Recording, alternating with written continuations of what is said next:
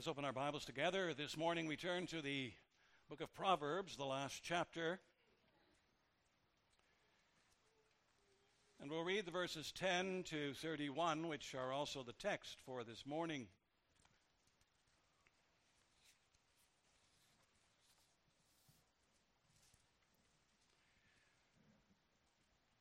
Proverbs 31, beginning at verse 10 and ending at verse 31, where the word of our God reads as follows.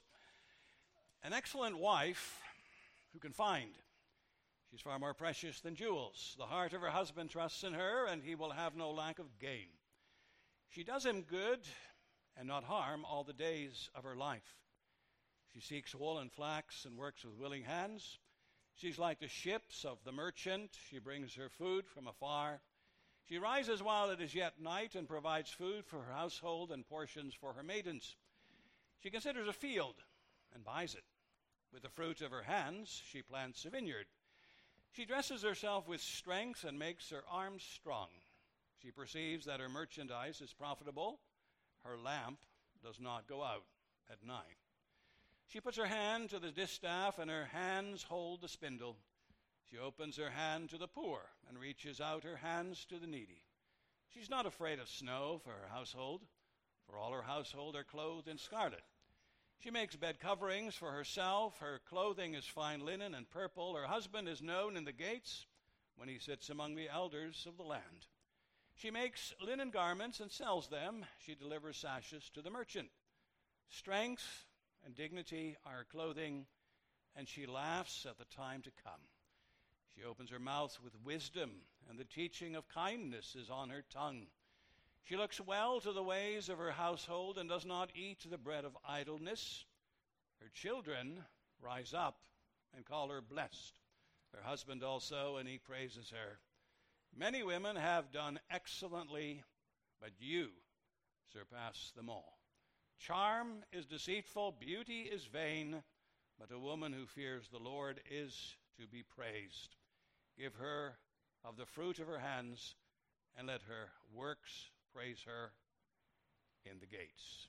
Thus far.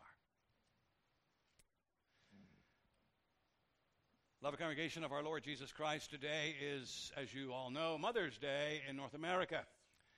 Sandwiched in between Easter and Pentecost, there is not only Ascension Day, but there is also Mother's Day. It's the day in which we give special attention to our mothers and grandmothers. And of course, we should do that every day of the year, but we are by nature a forgetful bunch, especially when it comes to praise and appreciation. And hence, it's good to be reminded of the pivotal roles that mothers, wives play in our lives. Oh, and if we forget, there is always the world around us to remind us. The world loves Mother's Day. Look at the stores bringing with colorful cards, complete with glowing phrases and complimentary words, and husbands rushing in at the last moment to procure them. Look at the shops filled to overflowing with all sorts of beautiful flowers and arrangements. A cynic has been heard to say that while Christmas belongs to the toy industry and Easter belongs to the egg industry, Mother's Day belongs to the card and flower industry. Now, from all of this hoopla and excitement, one might draw the conclusion that motherhood must be in fine shape today. And yet, that's not really the case. For scratch the surface, and what do you see but motherhood in crisis?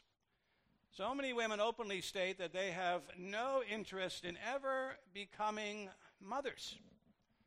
For so many, the aim is a career, not children. For so many, children are an inconvenience to be tolerated, if not aborted. For so many, the idea of being married to one man, giving birth to children, raising them is viewed as an albatross around one's neck. Children cramp your style. Children cost a lot of money. Children drag you down, spoil your fun and your holidays. In truth, The world does not prioritize or prize motherhood as much as the commercial interests and the advertising industry would have us believe. Thankfully, however, the Bible paints a different picture. Motherhood in it is viewed as one of life's most exalted tasks and callings. I ask you, what other institution is so influential when it comes to shaping future generations? Little wonder that children are repeatedly told to honor their parents, and that means mother. It's even embedded in the Ten Commandments, as we heard this morning. And of course, it's a capital crime, it was in the Old Testament, to flout or disobey this commandment. Conversely, what's a husband's greatest asset? It's not his house. It's not his car or his pickup truck. It's not his toys or his tools. It's his wife. An excellent wife, Proverbs says, is the crown of her husband. And who doesn't, in certain moments, want to wear the crown? Truly, Scripture thus praises motherhood, and perhaps no more so than here at the end of Proverbs 31, where you find some of the highest accolades as well as the finest description. So let's listen to it. I preached to you on the theme, what a wife, what a mother. First of all, we're going to look at her talents. Secondly, her character. Thirdly, her reviews. And finally, her secret. So what a wife, what a mother, her talents, her character, her reviews, and her secret. Actually, you know, Proverbs 31, these last verses should be required reading for everyone. Fathers and husbands need to read them. Children need to read them. Even wives and mothers and would-be wives and would-be mothers need to read them too. Why? Because this here is a biblical description of what a biblical wife and mother looks like. You might say here you have the standard, the norm, the model, the aim. Some would even go so far as to say here you have the ideal or perfect wife and mother. In any case, there is no doubt that she is different from some other women mentioned in the book of Proverbs. And if you ask what other women, well, look at Proverbs 19. A wife's quarreling is a continual dripping of rain, or the tap. Or Proverbs 21, it's better to live on a corner of a housetop than in a house shared with a quarrelsome wife. So quarrelsome women, crabby women, contentious women, ideal women, Proverbs knows them all. But it's only the latter that's held up as the model. So what does this model look like? What is the biblical model all about? And for an answer, notice that verse 10 speaks of an excellent wife. Literally, in Hebrews, or in Hebrew, it says a woman of many parts. In other words, this woman has many gifts, many abilities, many facets, many talents. In some ways, she's like a diamond. And let's take a closer look at her talents first. For one, she's a good dresser. Verse 13 says she seeks wool and flax and works with willing hands. Verse 22 says she makes bed coverings for herself. Her clothing is fine linen and purple. Here then is a woman who produces linen and cloth. She clothes her family, keeps them warm at night and in winter. And you know, that's not an easy task. It's tiring and tedious work. Nevertheless, she does it with, it says, willing hands. Meaning without grumbling, complaining, griping about having to make yet another dress or another robe. This woman doesn't moan about doing the same old job over and over again. She doesn't wallow in self-pity. Rather, she has eager hands. She gets at it. She does her work, even her household work, with enthusiasm and gusto. In addition, she takes pride in her work. She dresses her family well, and she dresses well too. Verse 22 refers to fine linen and purple. In short, this lady's got style. In addition to being a good dresser, she's also a fine shopper and cook.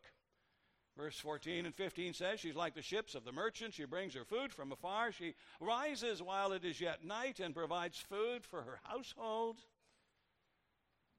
You know, in North America, I think most women do the bulk of their grocery shopping once a week. But in the rest of the world, it's not so. And in biblical times, it wasn't so either. You had no refrigerator to preserve your food, so every day you went to the market and you had to buy food. And if you think of it, that's quite a chore. It takes a lot of time and effort. You need to know your meats and your produce. You need to know your merchants. But nevertheless, it says she does it willingly. Every day, she somehow manages to provide for her family. She finds wholesome food. Not a case of skip the dishes with her. It's not a case of TV dinners or takeout either. No, she rises early and she shops. She doesn't stay in bed until all hours. She doesn't let her husband and children scrounge for themselves. She's way ahead of them, and she takes good care of them. But then if she's a good dresser and a fine provider, she's also, and that's maybe a bit of a surprise, a good businesswoman. She knows how to buy. Verse 16 says she considers a field and buys it. You see, this woman is into real estate. Obviously, she has financial ability, and her husband recognizes this and gives her money and opportunity. In no way does he feel threatened by her ability. But there's more. Notice she also knows how to invest. Verse 16b, with the fruit of her hands she plants a vineyard. In other words, she takes the profit she makes from her field and she buys either a vineyard or she plants it. And the result is that she knows how to make a profit. You might say she's kind of a capitalist in that. Verse 18, her merchandise is profitable. Verse 24 refers to her cottage industry. She makes fine linen, sells them. She delivers sashes to the merchants. The bottom line is, this woman knows how to make money and how to handle money.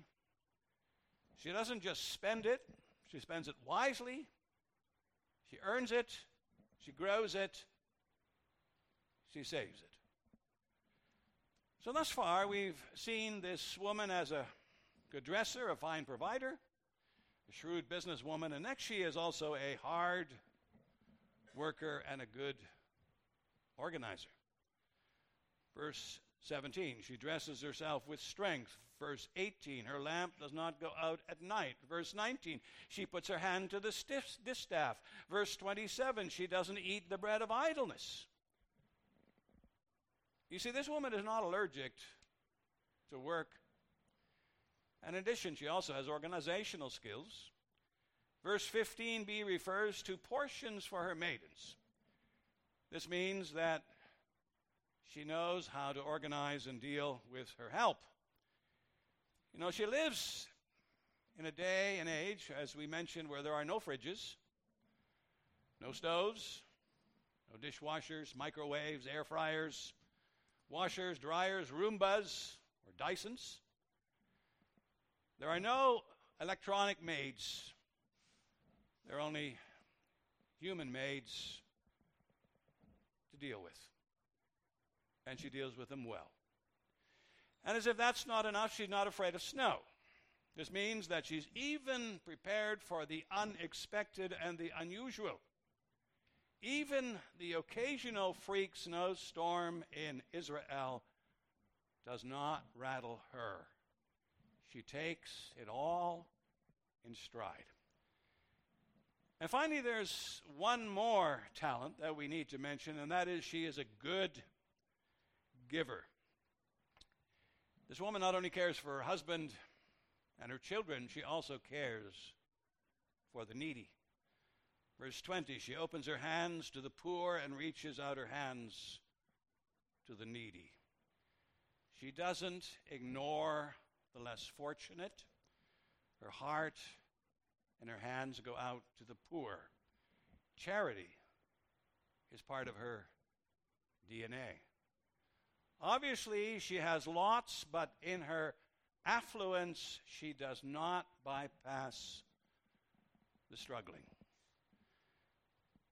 Well, now, this is, as you have gathered, one talented lady. And as a result, it's no wonder that she is called an excellent wife. Verse 12 adds that she does him good and not harm all the days of her life. And by him, of course, it means her husband. And she does him good. That's a general statement. It means she loves him, she supports him, she blesses him. She's there for him in every situation.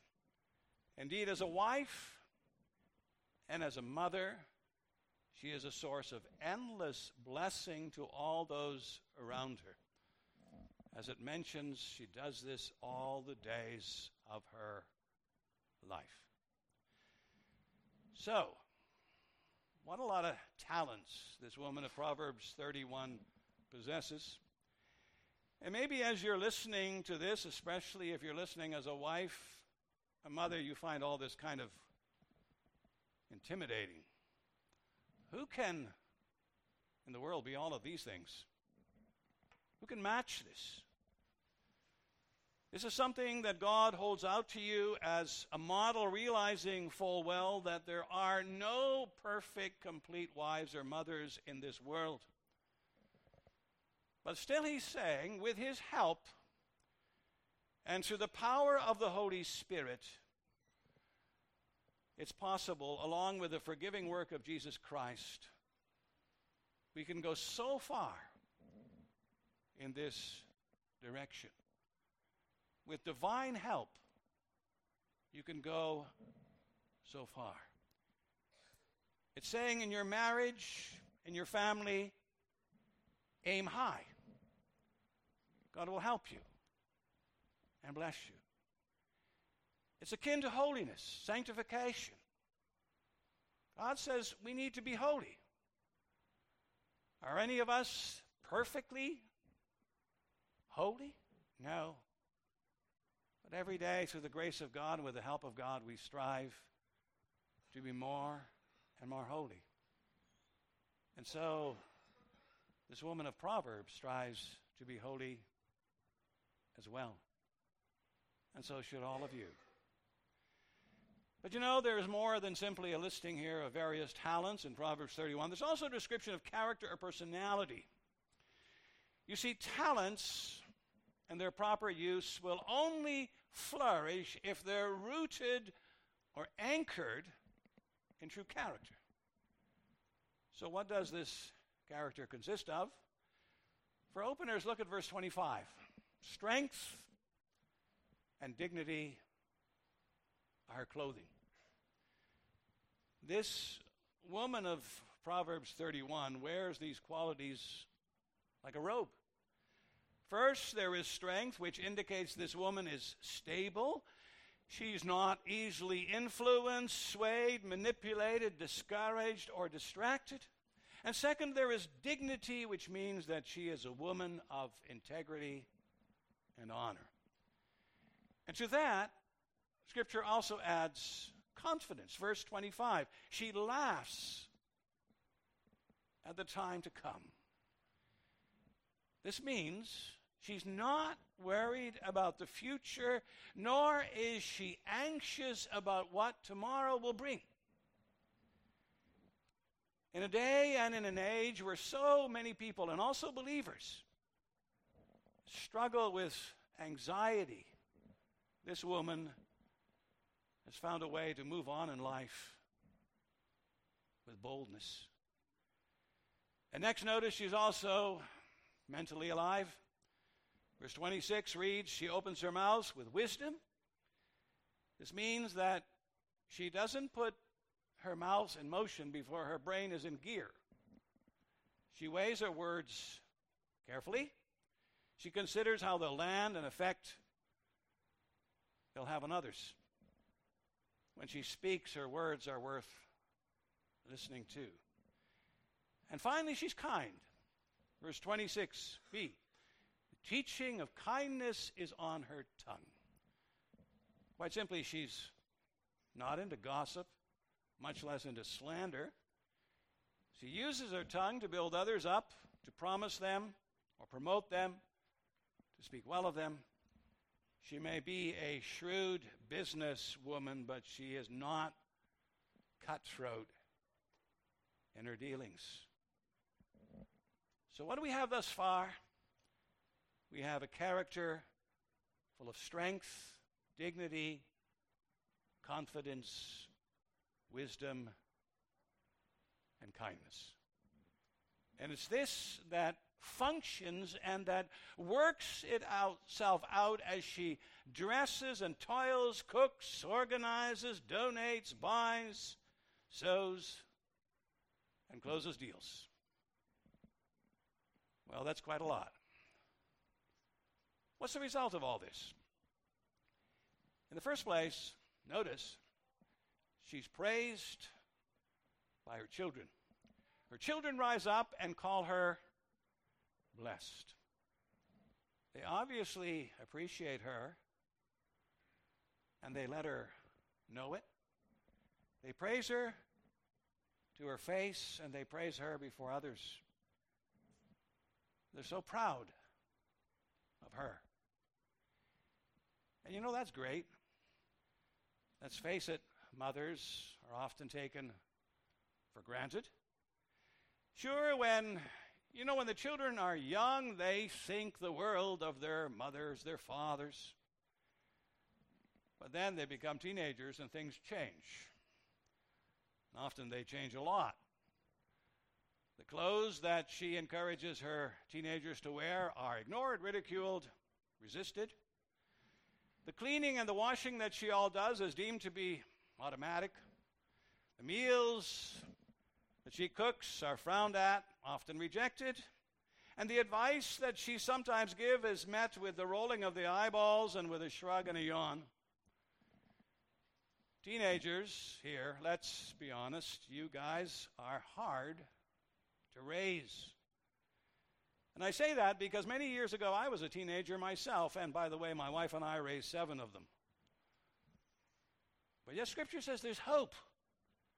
Persevere in doing right, and you will be rewarded.